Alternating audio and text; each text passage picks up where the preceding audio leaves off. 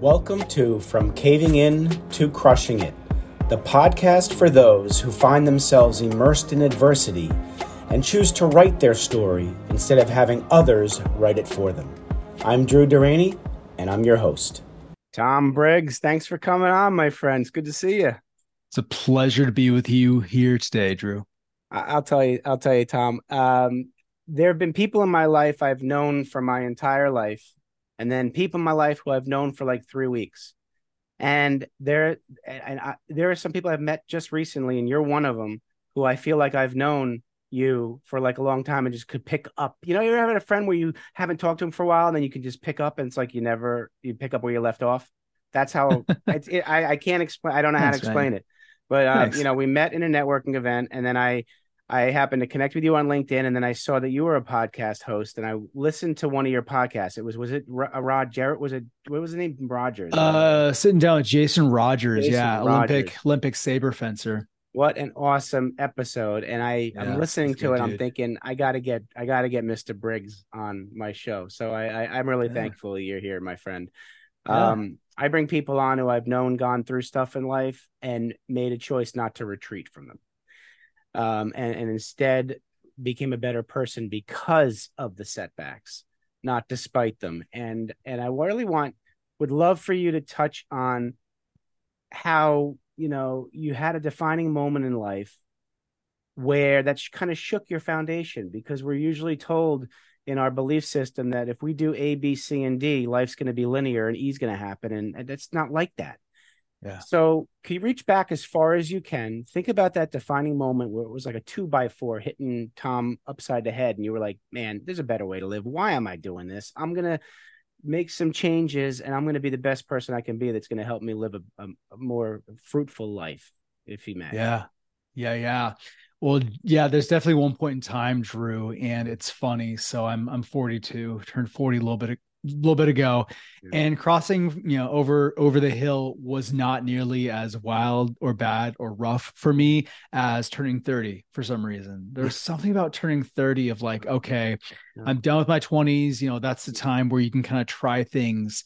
But I came to 30 and I was like, oh my gosh, I had this mini, maybe mega existential crisis. I was 10 years into my career. I was working for a family, actually, old friend of mine who, we'd been journeying together a while, but it hit a point where I could tell, like, if I was being fully honest with myself, that it was time for us to part ways, which was very, very difficult. Sure. This person, I think, thought we were gonna, skip on down the path merrily together until we retired as old men. So to step away from that really challenged both that, relationship, and then just my conception of who I was and, how I was going in the world. Son of a workaholic. So I know, looking back, that I took way too much of my identity from my career, as a man, as a working professional, as a dad. I layered a lot on what am I doing 9 to 5, what am I putting out into the world, so much so that it hit the point where no career can bear that much weight upon it. And it collapsed, and honestly forced me, kicked me into a little bit of a reset cycle where forced me to go way back to when I was way younger, kind of look at some of the family origin stuff that I came out of, and really take a little pause and say, okay, how do I want to be? If I get this hard reset, the beauty of life is, we all get a do-over, if we want it. You just have to push that button, and sometimes that means nuking everything. Fortunately, it wasn't that dramatic, though. If you asked me at the time, it would have felt like the world was upside down, the Titanic was slipping under the waves. But yeah, very, very formative. Well, a few things that you said, and one of the main things is people come into our life, right? And when they come in, I think there's an assumption, at least there has been for me, that they're going to be in my life forever. But there's that old adage that people come into your life for was a season, a reason, or a lifetime, however order you do it. And it's true. And I think most of us, when we're young, we think people are going to be with us forever when we meet them. And so how was it for you?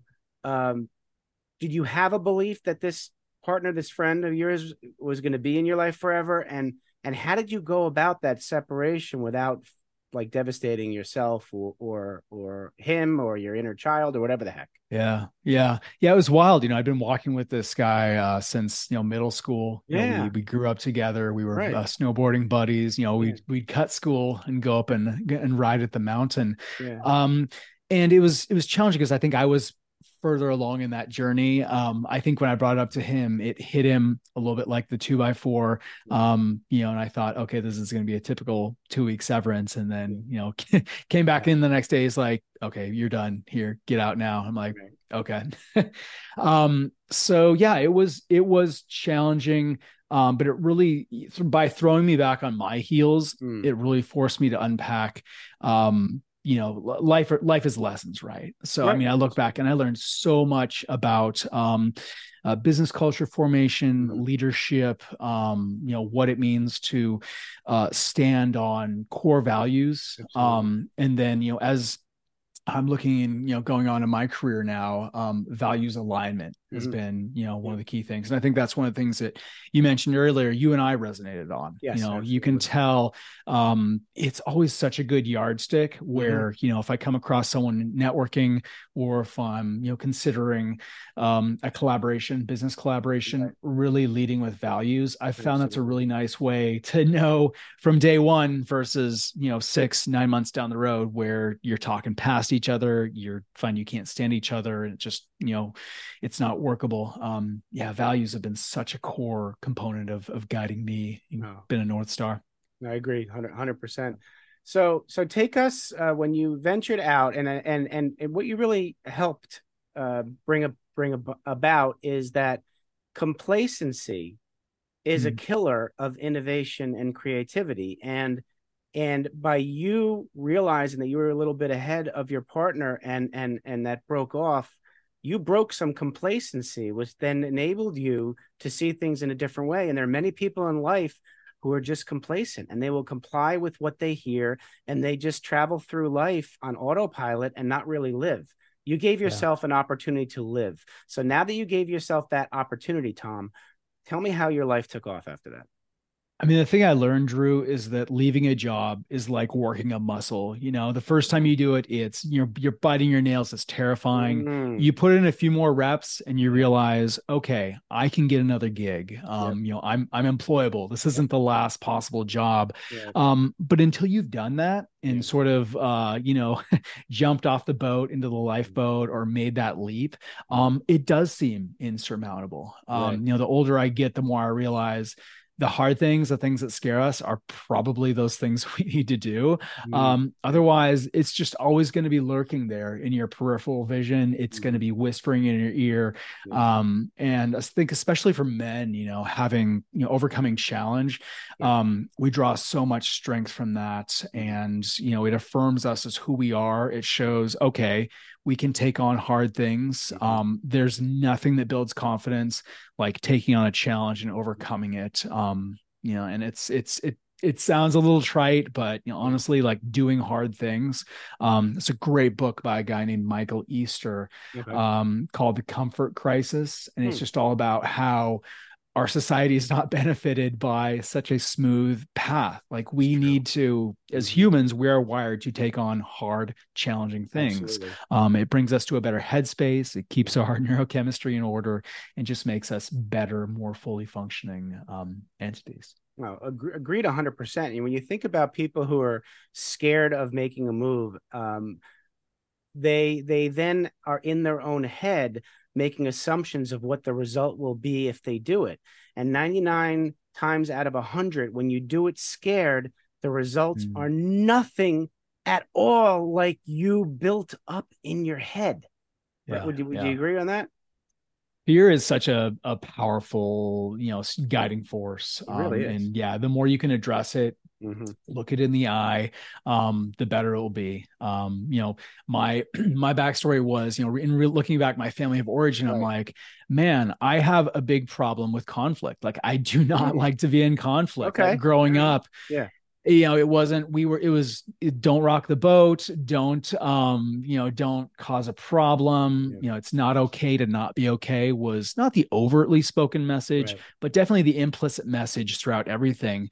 So to overcome that and say, okay, I'm not going to go out and smash my head against every person I meet on the street, but there is a time and place for constructive, good conflict. Right.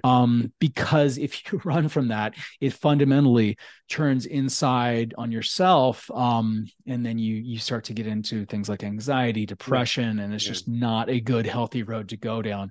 So figuring out to walk that road, and be in healthy conflict and hold that tension and be able to sit with someone and say, we're still in a relationship, but my wife can tell you, like, we've learned to disagree better over our marriage. I was terrible at it to start out. Like, I wouldn't lose my mind. I wouldn't blow up. It was more like the sulky, just like accept whatever, turn around and go to my corner. And she knew we still weren't okay, and she kind of tried to pull me out. And then I was not very adept at playing that, the conflict instrument. And a lot of good points there, because there's no class in middle school to teach you how to deal with conflict. More often than not, they teach you to shy away from conflict, right? Yeah. And I think you gave a really good point here about how men and women work well together, or should be able to work well together. The divide that's happening in this country is one of my things that I'm very angry about, and I try to remove the labels. You think about this, each man and each woman have strengths, and in your marriage, you were able to, your wife has that intuition that women have, right? Yeah. And that's a good thing. And men need to instead of being defensive and all that and resisting having helpful suggestions, it helps to learn the thinking language of the other gender, both sides. That's going to enhance relationships. I know in my marriage, which ended in divorce, our mode of communication was, I call it silent avoidance. We would communicate in avoidance, and that's the thing about being afraid of conflict. And when you avoid it, you're not solving anything. You're not addressing the root cause. By you and your wife actually addressing things, you're hitting the root cause. We're hitting symptoms, you're hitting root causes. And I think that's a big lesson in life, that you need to address root causes. Yeah. And knowing that, it may be ugly the first few times, you may not do it well, and that's okay. That's not feeling like you have to do it perfect from day one. Yeah. Like, even just, if you each move an inch toward each other, you're still moving toward, you're stepping away from that avoidance, like just not addressing it mentality. Yeah. I love it. Somebody mentioned to me yesterday that the best way to go in life is try to improve 1% each day. Yeah. No, that's huge. I mean, and I think that's, you would talk about core values. Yeah. Continual growth, continual evolution. Right. I'm into martial arts. So, you are? Okay. And I got into it after college because I realized, okay, I'm done with my formal structured education. Right. I need another ladder to climb. Like, I was going out in the wide open world, which is fundamentally very unstructured. I'm like, holy cow, I need a nice to continue this ladder. I'm not going to go get a graduate degree right now. I have just about as much, student loan debt as I can handle, but hey, this will keep me sharp physically. It'll give me something, as I was looking at, I believe in staying in shape, and really just, equipping good skills for life. And that's been a really nice way to sort of, you talk about conflict, and the arts I've studied, they're not conflict based. It's not, like going and smash the other person's face into the mat. It's more, what I've come to realize, Drew, is the biggest opponent I will ever face is myself. Absolutely. That is bigger than any, like, 500-pound dude I will face on the mat. Yeah. The opponent inside is wilier, he's craftier, like he'll try, like he knows me better than I know myself. Like the shadow side, holy cow, you could battle that for a lifetime.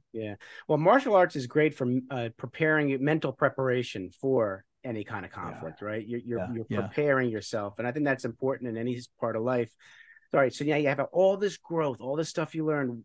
Tell me about epigraph. Did I pronounce that right? Okay. Epigraph. Epigraph. Yeah. Tell me about what you're doing now professionally, how it has strengthened you, or how you have strengthened your new business, and what you're doing now. Yeah. So fundamentally, my dad was a solopreneur, swore to myself I would never go into business for myself. Right. But we are called by that which draws us. Yeah. So yeah, an epigraph is that bit. So if you're reading a book, and before chapter one or before any chapter, there's that little bit of text that maybe it's a classic quote.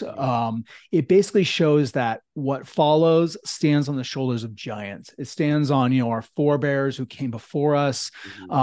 In this moment, I had this insight in 2020. We do well, to remember these lessons from the past. Why, humans are unique in that we can pass down knowledge. We have things like language that no other species on the earth can do. So why not tap into lessons from the past, from psychology, sociology, philosophy, politics, to steer a wider, smarter path forward? Because humanity, we're facing some really daunting, gnarly challenges. So why not? It's going to take all the lessons of our past from, maybe the dominant culture, maybe people who didn't hold the mic in the past, who nonetheless had some great insights on the human condition. So epigraph sits at the convergence of design and marketing. So we're a strategic branding consultancy. I've worked in branding, advertising, kind of, if you're familiar with the marketing funnel model, worked every level of that with organizations ranging in scale from global Fortune 50 all the way down to pre-venture stage startup. So what I realized was, I wanted to hang out my shingle and draw people into my orbit who, our values aligned, organizations who are looking to make the world and advance the human collective and leave the world a little bit better place. So I get to help companies like that communicate strategically, determine things like product market fit, look at their total addressable market, if they're in the pre-venture stage and they're kind of trying to figure out, okay, where do we fit in?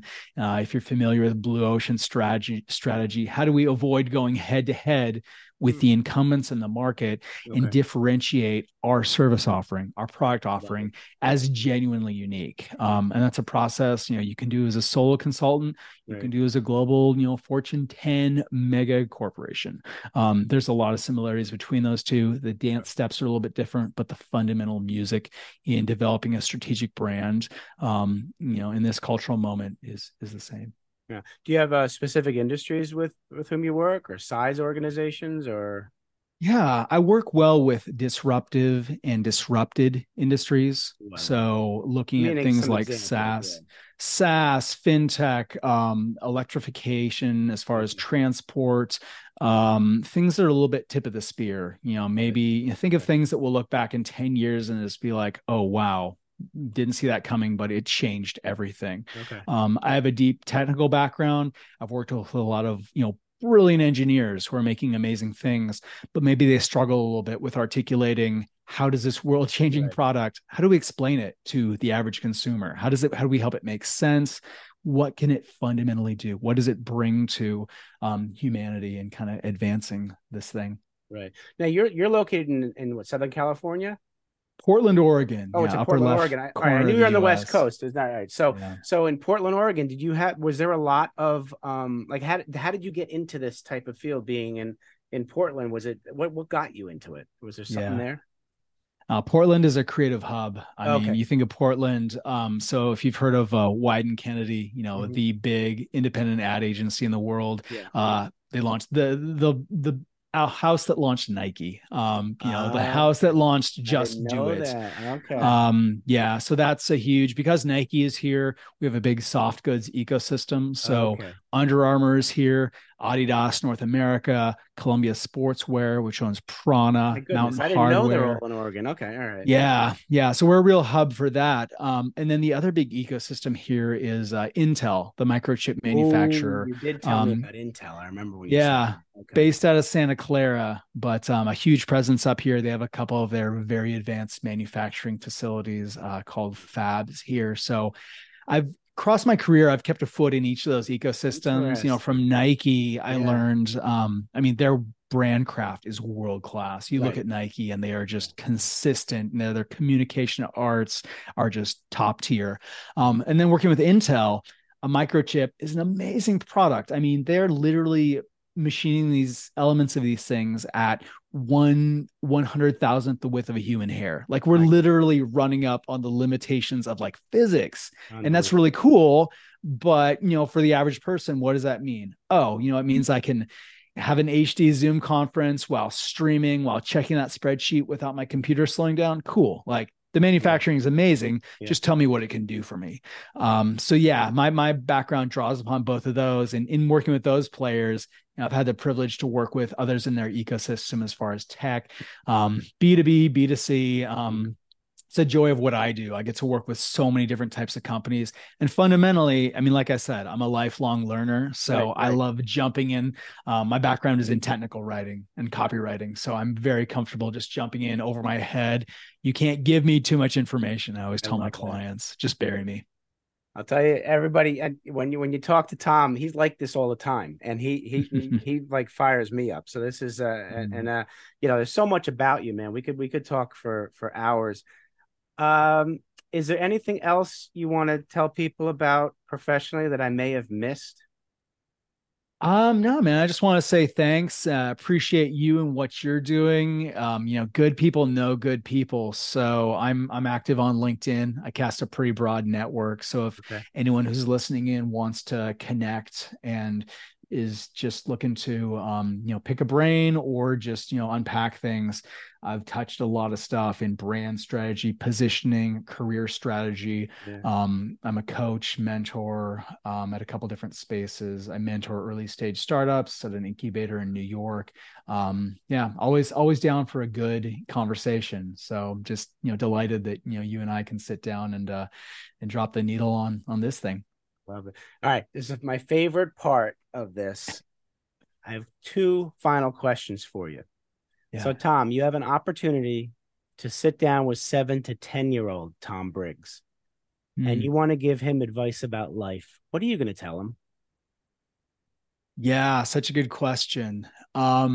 You know what, for 7 to 10 me, that's such a good formative age.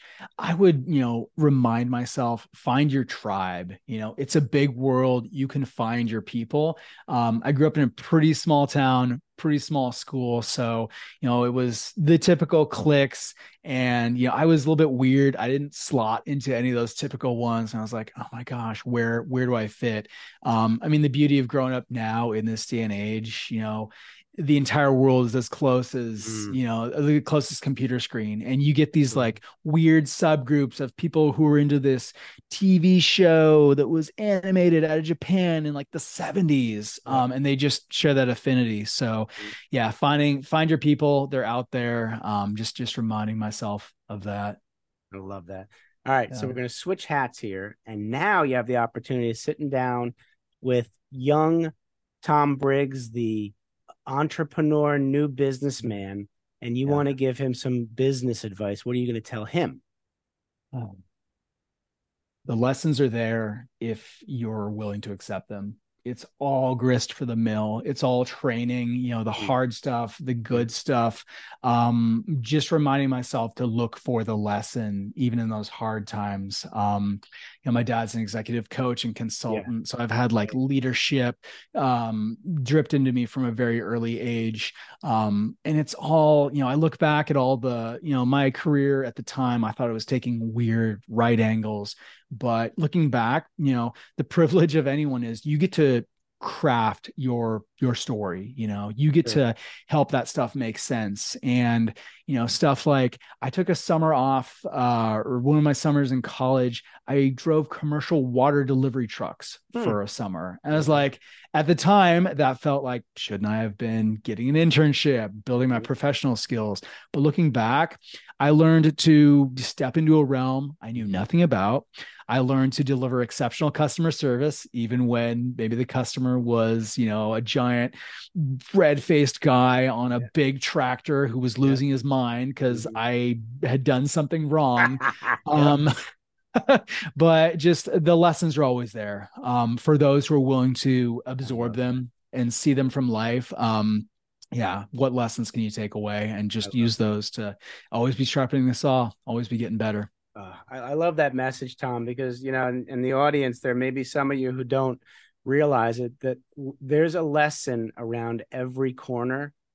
Whether you take a left or right, go straight, go backwards, you're going to find a lesson.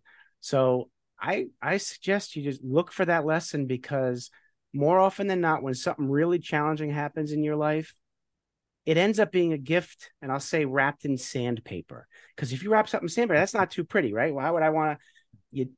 There are opportunities everywhere, and if you can reframe rejection and turn it into a positive, you'll find yourself wanting to send a thank you note to people, because things happen for a reason. Find that reason. Tom, you are awesome, man. I just want to say I'm grateful you're in my life. Thanks for being my friend, man. And you're one of those people I've only known for like 3 or 4 weeks, and it feels like I've known you for 3 or 4 years or decades. So keep being who you are. You're a solid human being. You're doing some wonderful stuff for people in your life, and keep doing it, man. Appreciate you. Thanks for putting out the good stuff you're putting out, Drew. All good things. Absolutely. Be well, everybody. Thanks so much for listening. If you enjoyed the episode, please subscribe and give us a review to help others find it. If you find yourself immersed in adversity and would like to find support from other men in times of struggle, please become a member of my Men Supporting Men collaboration tribe by emailing me at drew@profitcompassion.com, expressing your interest, and I'll get in touch with you. Speak to you soon.